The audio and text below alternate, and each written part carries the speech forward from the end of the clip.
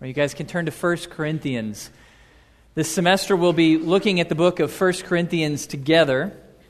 We'll spend all of the fall in it and a little bit of the spring. Really excited to get into this book with you guys.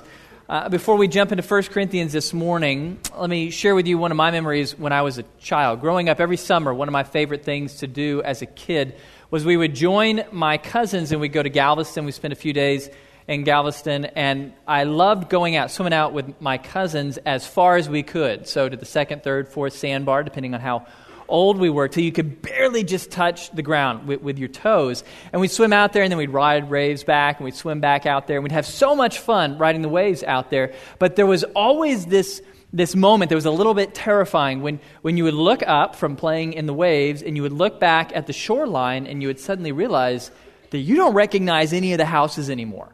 You don't recognize anything you're seeing. Your rental house is way up the beach. You didn't realize it, but the current had carried you far down the beach. It's actually a pretty strong undertow in Galveston. And so we'd start trying to swim back. We'd swim against the current, against the waves, try to swim back so we were even with the rental house. And by the time we got all the way back, they were just totally exhausted. We were done for the day. And that's where I learned that it is really hard to swim against the current. That's true at the beach. It is true of life in general. It is incredibly hard to swim against the current.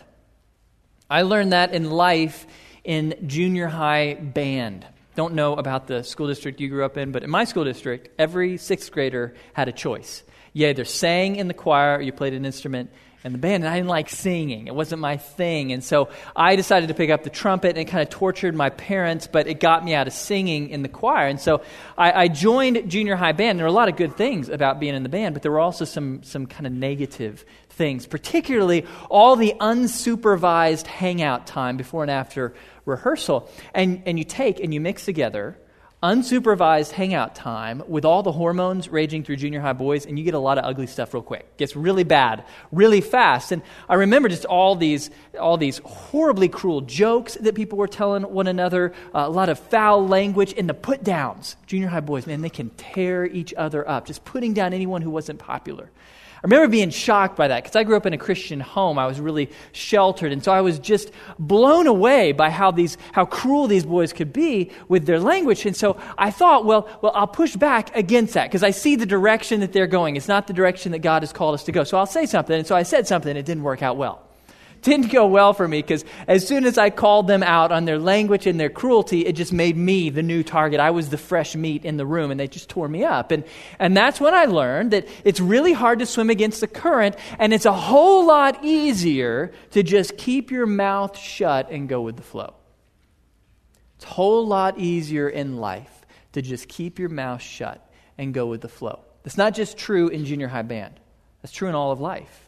Now, it may not feel that way here at A&M. You're surrounded by thousands of other Christians who are going generally the same way as you, but one day you will graduate and you will have to leave.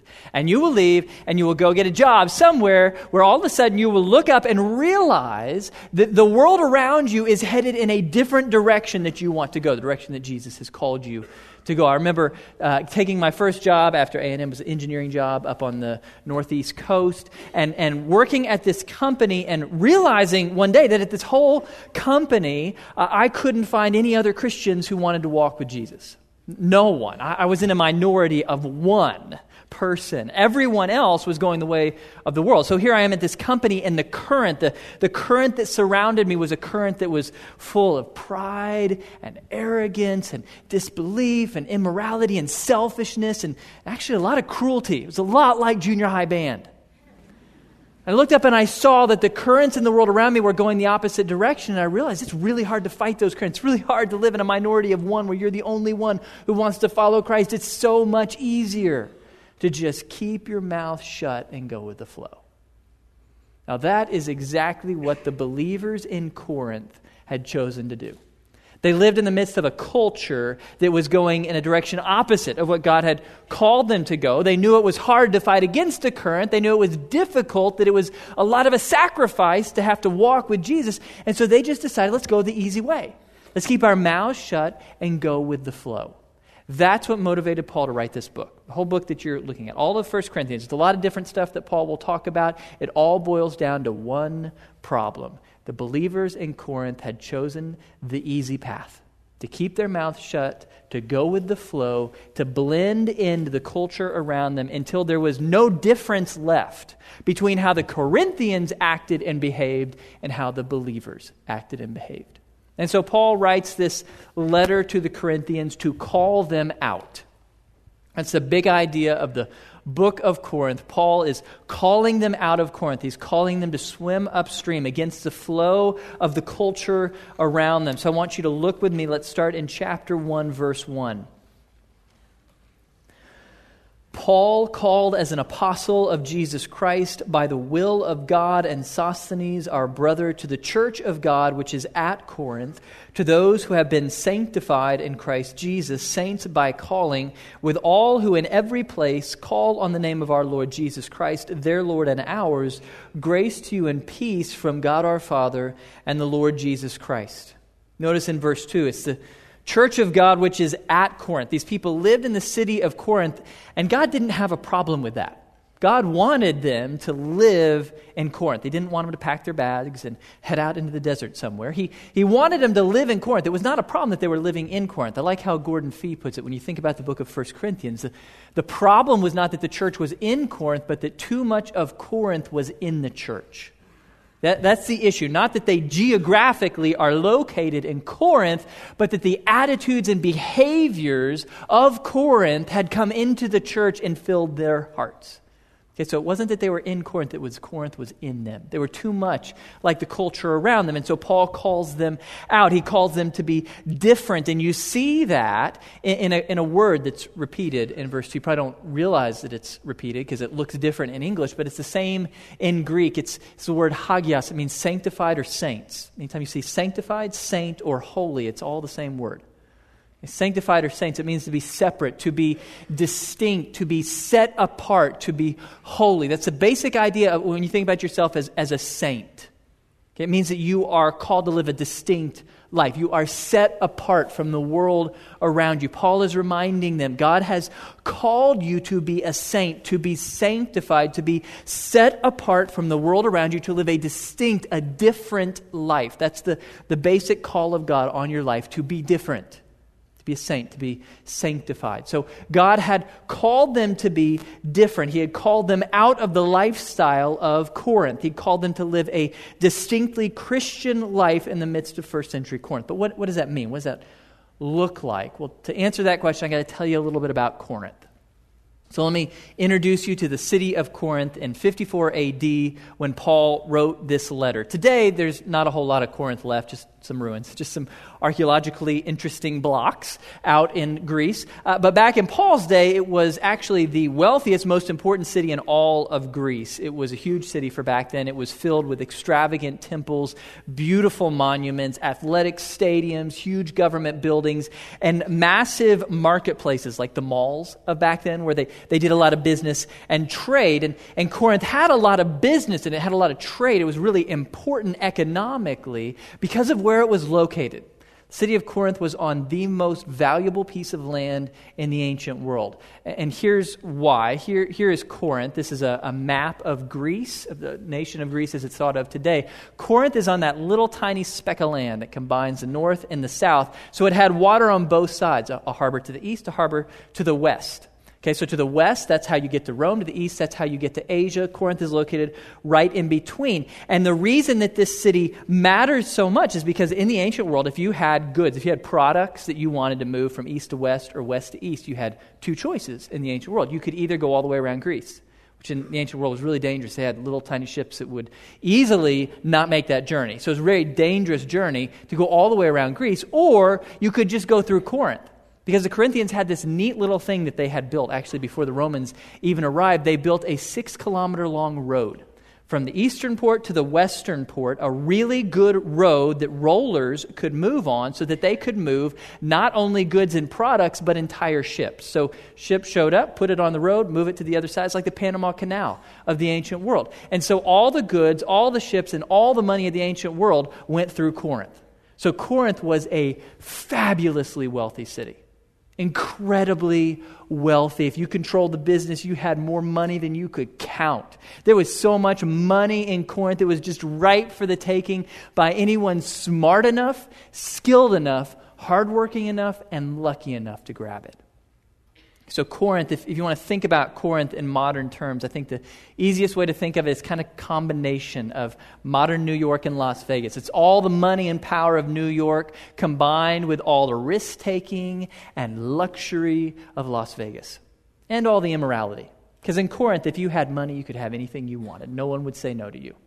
Okay, so Corinth, it's an ancient version of New York plus Las Vegas mixed together. So that's Corinth. Now that you know a little bit about the city, let me introduce you to the values of Corinth, the attitudes, the beliefs, the ways of thinking that dominated life in Corinth. Everybody believed these. Everybody held to these three values that drove life in ancient Corinth. First thing that guided the life of a person in ancient Corinth was the belief that all gods are valid and you better agree with us. All gods are valid, and you better agree with that statement. So in Corinth, religion was like a melting pot. You didn't believe in one God. You just combined all the gods that everybody believed in. It's kind of like a buffet. That's like how I like to think about religion in Corinth. It was a huge religious buffet. You go take a little of this God and a little of that God, a little of this religion, a little of that religion.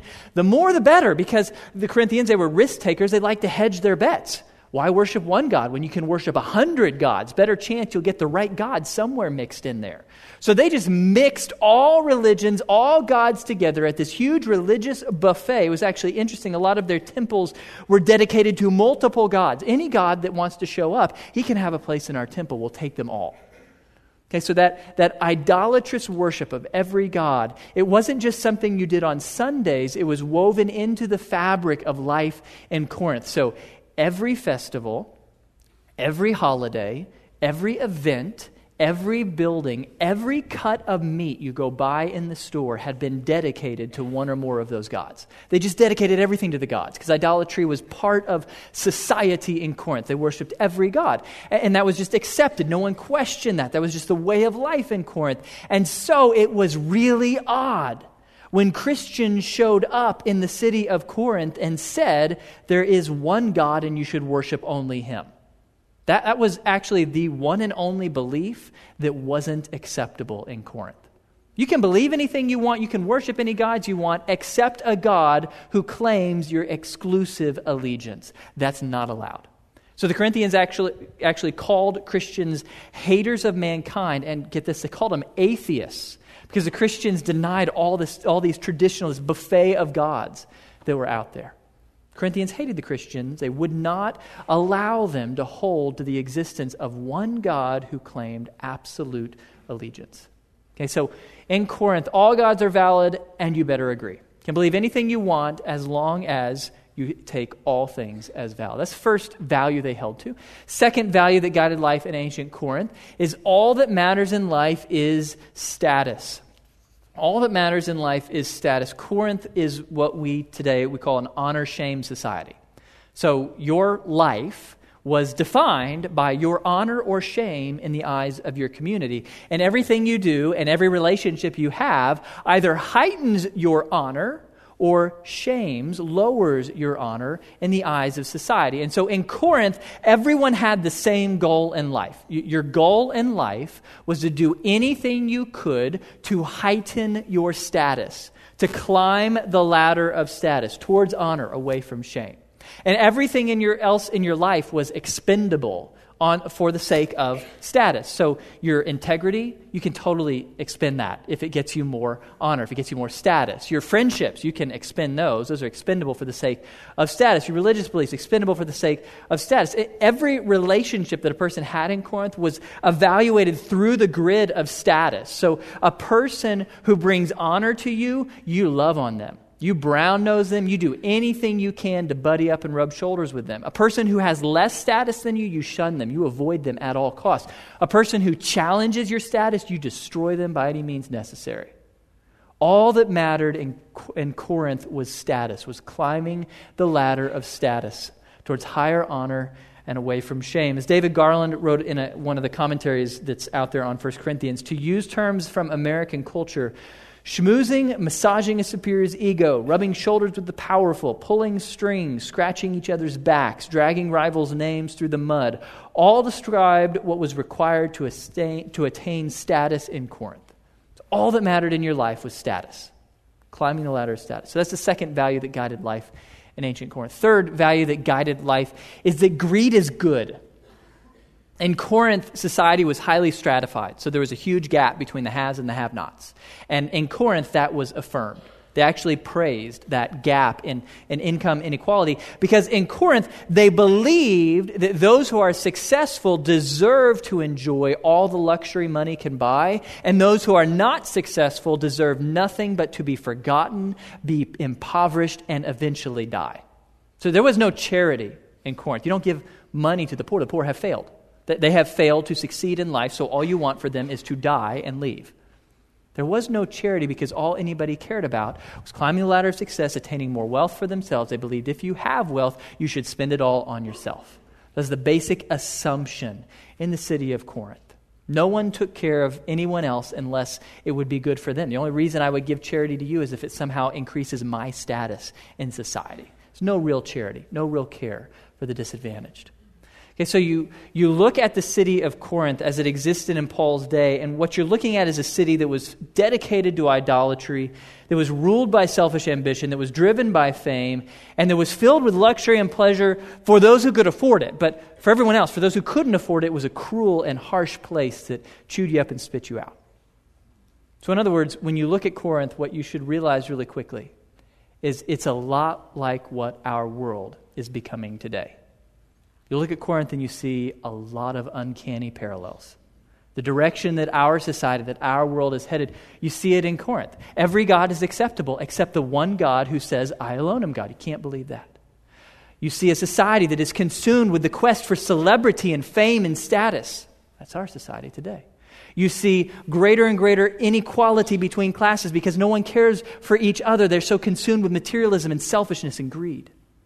You look at Corinth and you realize that is the direction that our world is headed today. And so when Paul calls them out of Corinth, he is calling us out of the world we live in. Are we willing to live lives that are distinct, that are different, that do not fit into these values, the values of our world? Are we willing to be different? Are we willing to swim upstream? That's what the book of 1 Corinthians is about. The rest of the book will tell you how. It will talk about the upstream life and how it affects your relationships and your sexuality and your goals in life. Everything about you. Paul, get into the details. But for this morning, what he wants us to think about is simply, are we willing to swim upstream? Are we willing to live lives that are different, that are distinctly Christian? But that's really hard to do. Really hard to swim against the current. It's really hard to stick your neck out. There's a big price to pay. Sacrifice that you have to make. You will be ridiculed. You'll be rejected. You'll be alone. Are you willing to pay the price to swim upstream, to live a distinctly Christian life in the midst of a world that's headed the opposite direction? That's hard to do, and so Paul gives us motivation. That's where the book goes next. In the next 6 verses, Paul tells them why. Why should you be willing to stick your neck out? Why be willing to open your mouth and speak against the direction culture is going? Why live a different life when it is so painful and so hard? Paul gives motivation. He tells us why in the next 6 verses. Look with me at verse 4. He says, I thank my God always concerning you for the grace of God which was given you in Christ Jesus, that in everything you were enriched in him in all speech and all knowledge, even as the testimony concerning Christ was confirmed in you, so that you are not lacking in any gift, awaiting eagerly the revelation of our Lord Jesus Christ, who will also confirm you to the end. Blameless in the day of our Lord Jesus Christ, God is faithful, through whom you were called into fellowship with his Son, Jesus Christ our Lord. So why should we swim upstream? Why not just keep your mouth shut and go with the flow? It's so much easier. Why swim upstream? Well, the big idea is right there at the beginning of what we read in verse 4. The primary reason why you should swim upstream is because of God's grace. Paul gives thanks for the grace of God that has been given us in Christ Jesus. What is grace? We talked about that last week. Big idea of grace. Simple definition. Grace is getting something good you don't deserve. Paul wants them to remember, what do you deserve from God? You deserve punishment. You deserve death because you've sinned. You've not done what God has called you to do. Instead of giving you what you deserve, God gives you grace. He gives you goodness. He blesses you richly. And it's because God has so richly blessed you with His grace that it is reasonable to follow God upstream even when it costs you in this life. Okay, so the grace of God is the reason why it is worth the price to follow God's call upstream. But Paul doesn't want to leave it general. He wants to describe to them, what does the grace of God mean in your life? What exactly are the gifts that God has given you that motivate you to swim upstream? And this is not an extensive or exhaustive list that Paul gives. That would take like the rest of the Bible to list everything good God gives you. He just mentions 3 things. 3 gifts that God has given us in grace that make it reasonable for us to follow Jesus upstream even when it costs us. So let me walk you through these 3 gifts of grace. The first is significance. The gift of significance. Look with me in verse 5. "In everything you were enriched in Him, in all speech and all knowledge, even as the testimony concerning Christ was confirmed in you, so that you are not lacking in any gift."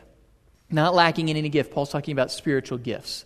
These talents, these abilities, these skills that the Holy Spirit gives to every believer to allow each believer to serve and love the body of Christ in some significant way. And Paul mentions a couple spiritual gifts. Speech, that's any spiritual gift that has to do with human speech, so tongues, prophecy, teaching, preaching. He lists knowledge, that's the gift of wisdom. You know the right path even when others don't. Now, he'll tell us later in the book that both of these gifts were getting abused in the church in Corinth. People were using them to drive their own ambition and pride, but that doesn't change the fact that the church in Corinth was a remarkably gifted community. Every person given a gift to serve the body in a significant way. Leave your finger in chapter 1 and turn to chapter 12 real quick. Let's look at this gift that Paul talks about that God has granted them. Chapter 12. Look with me in verse 7. Paul says, "But to each one is given the manifestation of the Spirit for the common good. For to one is given the word of wisdom through the Spirit, and to another the word of knowledge according to the same Spirit, to another faith by the same Spirit." Skip down to verse 11.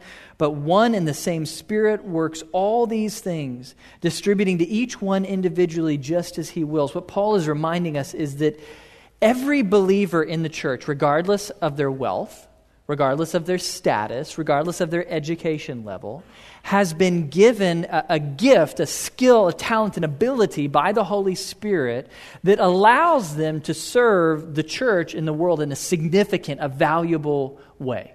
So every single person here is equally gifted and equally able to serve the church in the world in a significant way. I want you to stop and realize how radical an idea that was in Corinthian society. Because who was valuable in Corinth? Only the wealthy. Only people of high status. Everyone else was completely worthless and forgettable. And yet Paul is saying here, in the church, all of us are equally valuable, equally worthwhile because we've been gifted by God. That's a message that our world needs to hear, because we live in a society where the valuable people, the worthwhile people, are the people that have money, that have looks, that have talent, that have success, that have achievements. They're the ones who are valuable. Everyone else is a loser. I'm praying and already a little bit anxious for my kids. My twins are 4 years old. They'll be starting school next year. And I know that when they start school, they will begin to hear this lie from the world. That your value, your worth as a person, as an individual, is based on your talent or your popularity or your looks. If you don't have those, then you're not valuable. I hate that lie. And so Julie and I are already trying to help our kids understand that you are not valuable as a person because of what you do or how you look or how popular you are. You are valuable as a person because God made you valuable. Value is not something you earn. It's a gift your Creator has already given you. God made you significant. You don't earn significance. It's yours. It's a gift. Out of God's grace, He has given you significance because He has gifted you in His Holy Spirit to serve and love the body of Christ in some significant and necessary way. Every person in this room is equally valuable and worthwhile to God, no matter of wealth or status. All of us, We're valuable and we're worthwhile because God has given us the gift of significance so that we can serve one another in meaningful ways. That's the first gift that God gives. He gives you the gift of significance. You don't have to go out there and earn it. It's yours.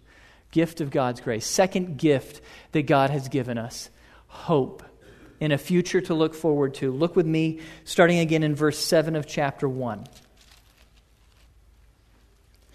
Let's pick it up where we left off. So that you are not lacking in any gift, awaiting eagerly the revelation of our Lord Jesus Christ, who will also confirm you to the end, blameless in the day of our Lord Jesus Christ. To swim upstream, to follow God's call, to live a distinct, a different life, it's going to be hard. There's going to be a cost. You are going to have to sacrifice things that you could have if you went with the flow in this world. But here's the deal. It's always easier to make a sacrifice if you have something good to look forward to. Right? In life, it's always easier to sacrifice something today if you have something good to look forward to tomorrow. That's why it's easier to study hard in the library all week when you have a home game to look forward to on the weekend, assuming the weather cooperates. Right? It's something to look forward to. It makes a sacrifice easier. It's easier to push it in the gym when you know you have a date to look forward to. It's easier to work overtime at the office when you know you have a vacation to look forward to. Sacrifice is easier when you have something good to look forward to. And so Paul reminds them that we have something incredibly good to look forward to in the future. Jesus is coming back.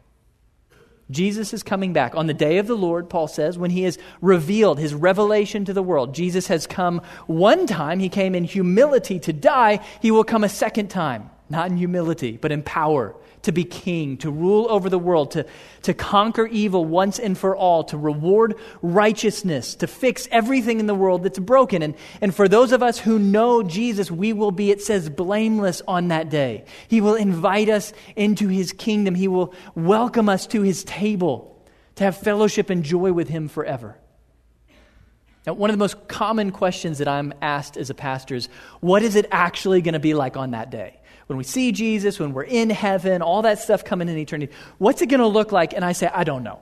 I don't know the details. Most of what's coming in the future is shrouded in mystery in the Bible. I only know a little bit. I only get glimpses when I look at the Bible. But let me share with you a couple of those glimpses, a couple passages that are really important to me in my life. When I'm called upon to make sacrifices, I think about Revelation 21.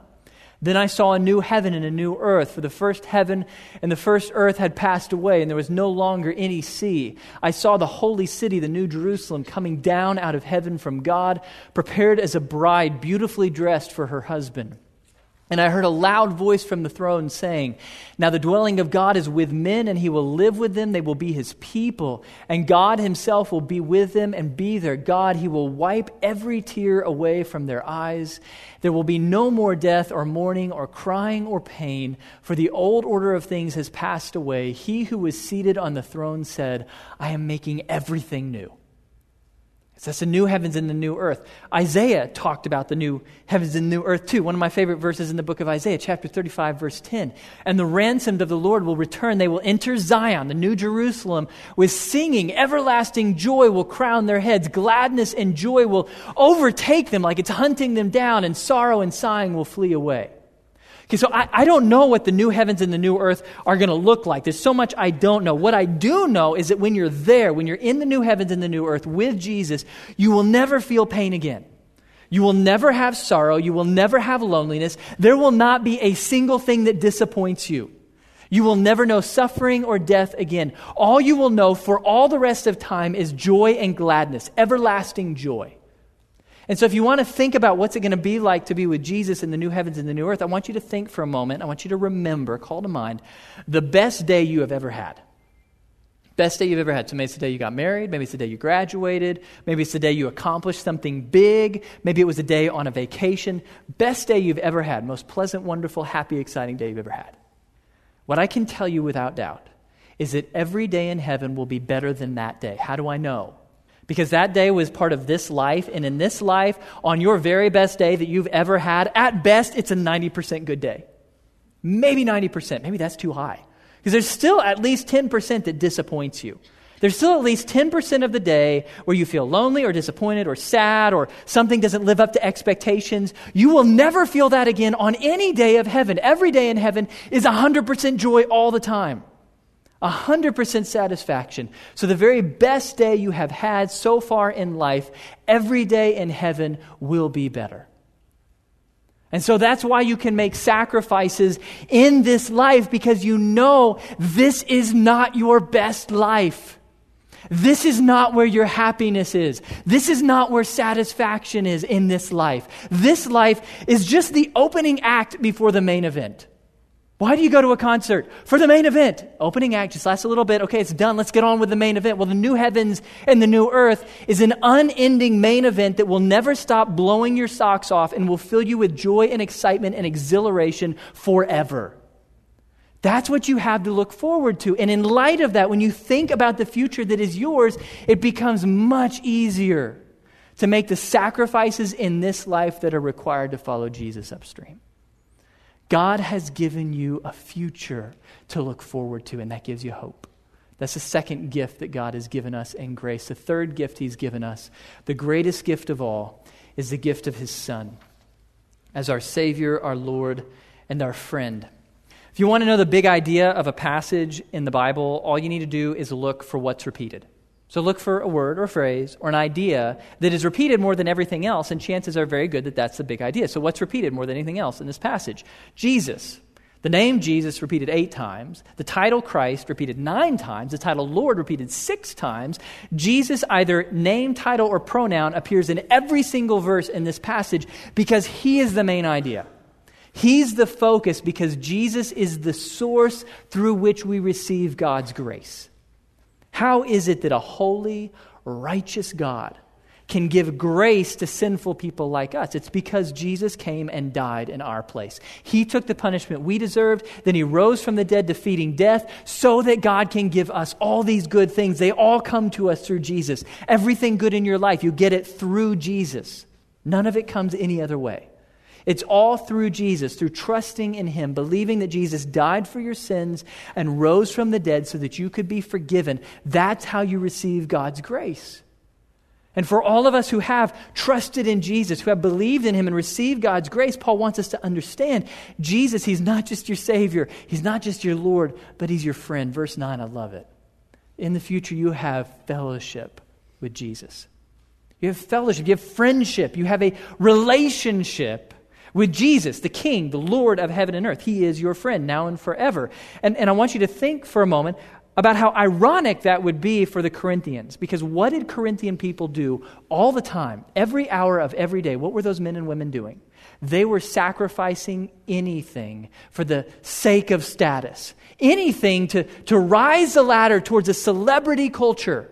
They would give up anything, friends, integrity, beliefs, anything to rub shoulders with the rich and powerful. That was their greatest desire in life. And yet here's Paul saying that the richest, most powerful guy who has ever lived wants to be your friend for free.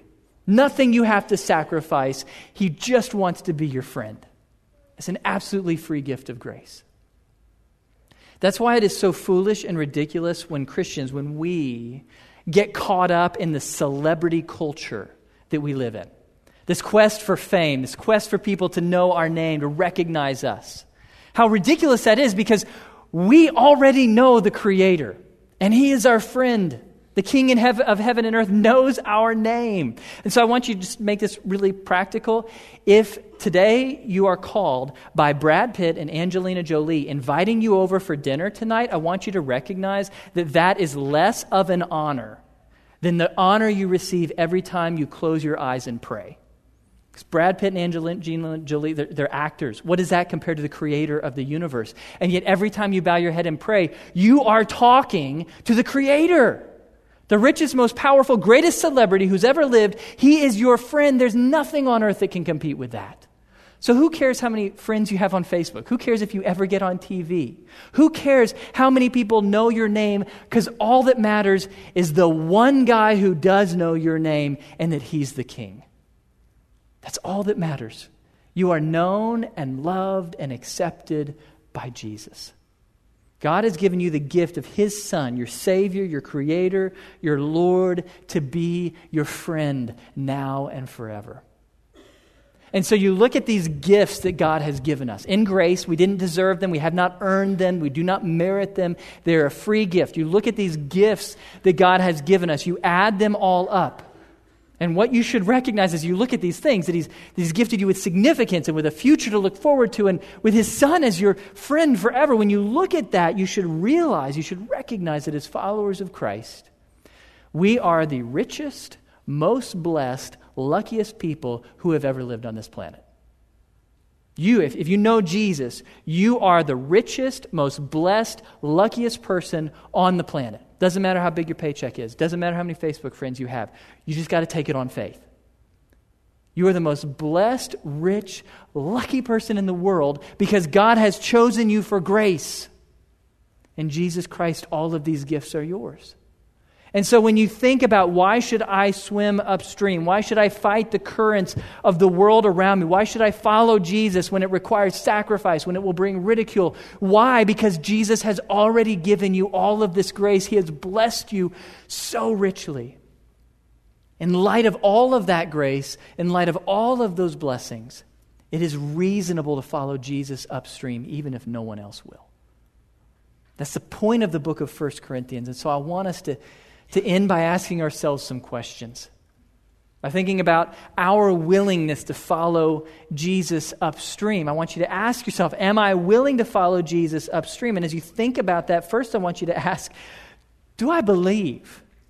Do I believe that I am one of the richest, most blessed people on the planet? Do I believe, am I willing to believe that because I know Jesus, I'm as high as you can get on the social ladder already? There's no higher for me to go. I am incredibly richly blessed. You need to believe that because you will not follow Jesus upstream if you think you're poor and forgotten. You'll only follow Him upstream if you believe that you're rich and blessed in Him. So are you willing to believe that you are richly blessed? If you find that hard to believe, if you just feel like you are unlucky or not blessed or forgotten in life, I would challenge you. The way you grow your belief that you are richly blessed is you practice the discipline of gratitude. Just like Paul, you give thanks. If you'll give thanks to God day after day, it will grow your belief that you are indeed blessed. That's how gratitude works. It grows faith. So begin to practice the discipline of gratitude. Give thanks to God every day for the things He's doing in your life, for the things He's protected you from. Thank Him most of all for the gift of His Son, who makes all of this possible. Give thanks. That will grow your belief that you are among the richest, most blessed, luckiest people who's ever lived. So are you willing to believe that you are richly blessed? Second question to ask yourself, are you willing to sacrifice the status and the wealth that you could have if you just go with the flow? Are you willing to sacrifice that to follow Jesus upstream? As you look at your life, I want to challenge you to think, is there something in your life, it may be some possession, or some relationship, or some goal that you just love. It's just precious to you, and you just can't imagine giving it up for the sake of Jesus. Well, I'm not going to ask you to give it up this morning. All I'm going to ask you to do is pray. Begin to pray that God would soften your hold on that thing, on that possession, on that goal, on that relationship, that He would soften your hold so that you would be willing to let it go if Jesus calls you to do that. I don't know whether He will.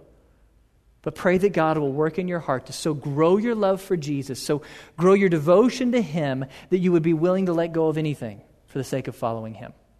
Are you willing to make that sacrifice to follow Jesus upstream? Third question to ask yourself, will I swim upstream even if no one else does? Will I swim upstream even if no one else does? It's easier to swim upstream in this town. 10,000 people show up to Bible study. You're surrounded by people who love Jesus. And so it's much easier, but one day you're going to go from this place and you're going to look around and you see there's no one else. It's just me. So when you're in the minority, a minority of one who wants to follow Jesus, the question is, will you follow Him upstream?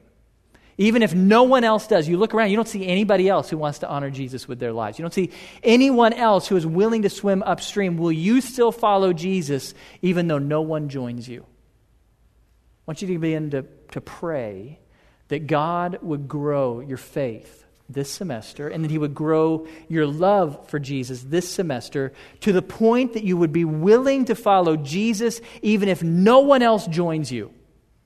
If it's time to go to church on Sunday morning and there's one person there, will you be the one? Will you follow Jesus when no one else will?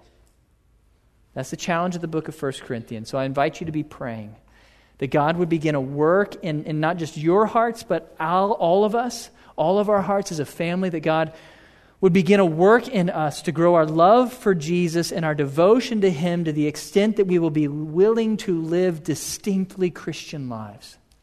We'll be willing to swim against the currents of society and follow Jesus upstream, even if it costs us. Please join me in praying for that. God, we come before you, and we thank you first and foremost for the gift of your Son.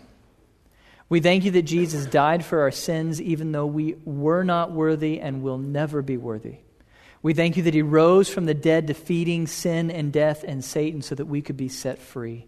We thank you for the gift of your Son. We thank you not only that He is our Savior, but we thank you that He is our King, that one day He is going to return and fix all that is broken with this world, and that gives us hope. That gives us a future to look forward to, and we praise you and we thank you that Jesus wants to be called our friend, that He wants to know us and have a relationship with us. He who is Creator wants to know and be with us. We thank you for that. We thank you that you've given us meaningful significance in our life, that you've given us these relationships, that you've blessed us so richly in grace.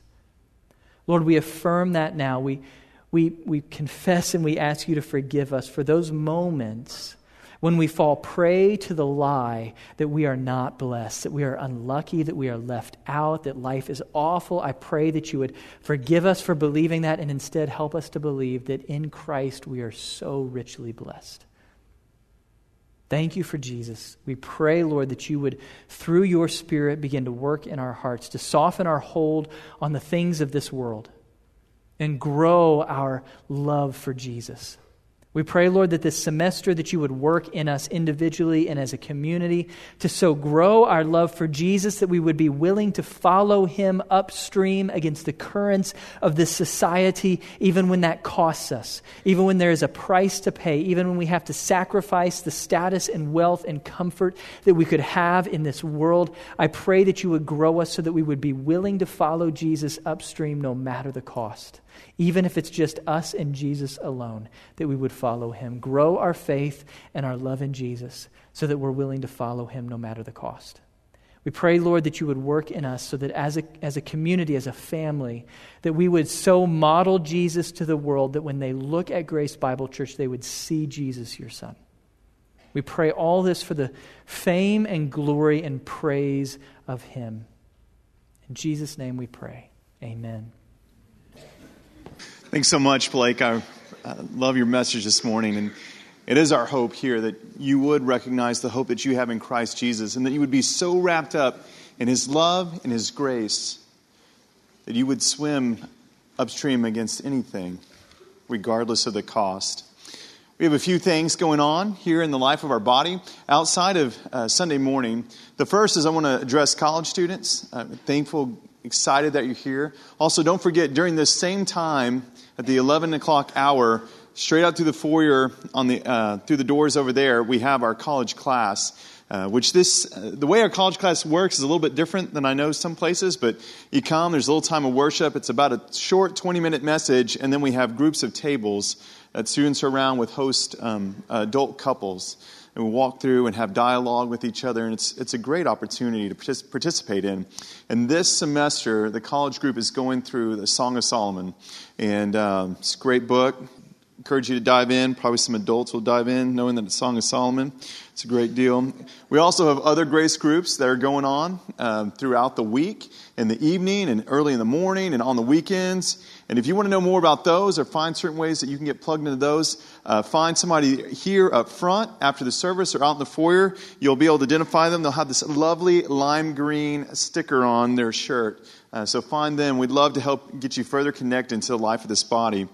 Also, in our nursery on Sunday morning and also on Wednesday morning, we could use some more volunteers. We also have a few paid positions. So if you're interested in doing that and helping out there, you can go straight out these doors, and there's a big red desk out in the foyer where you can find more information.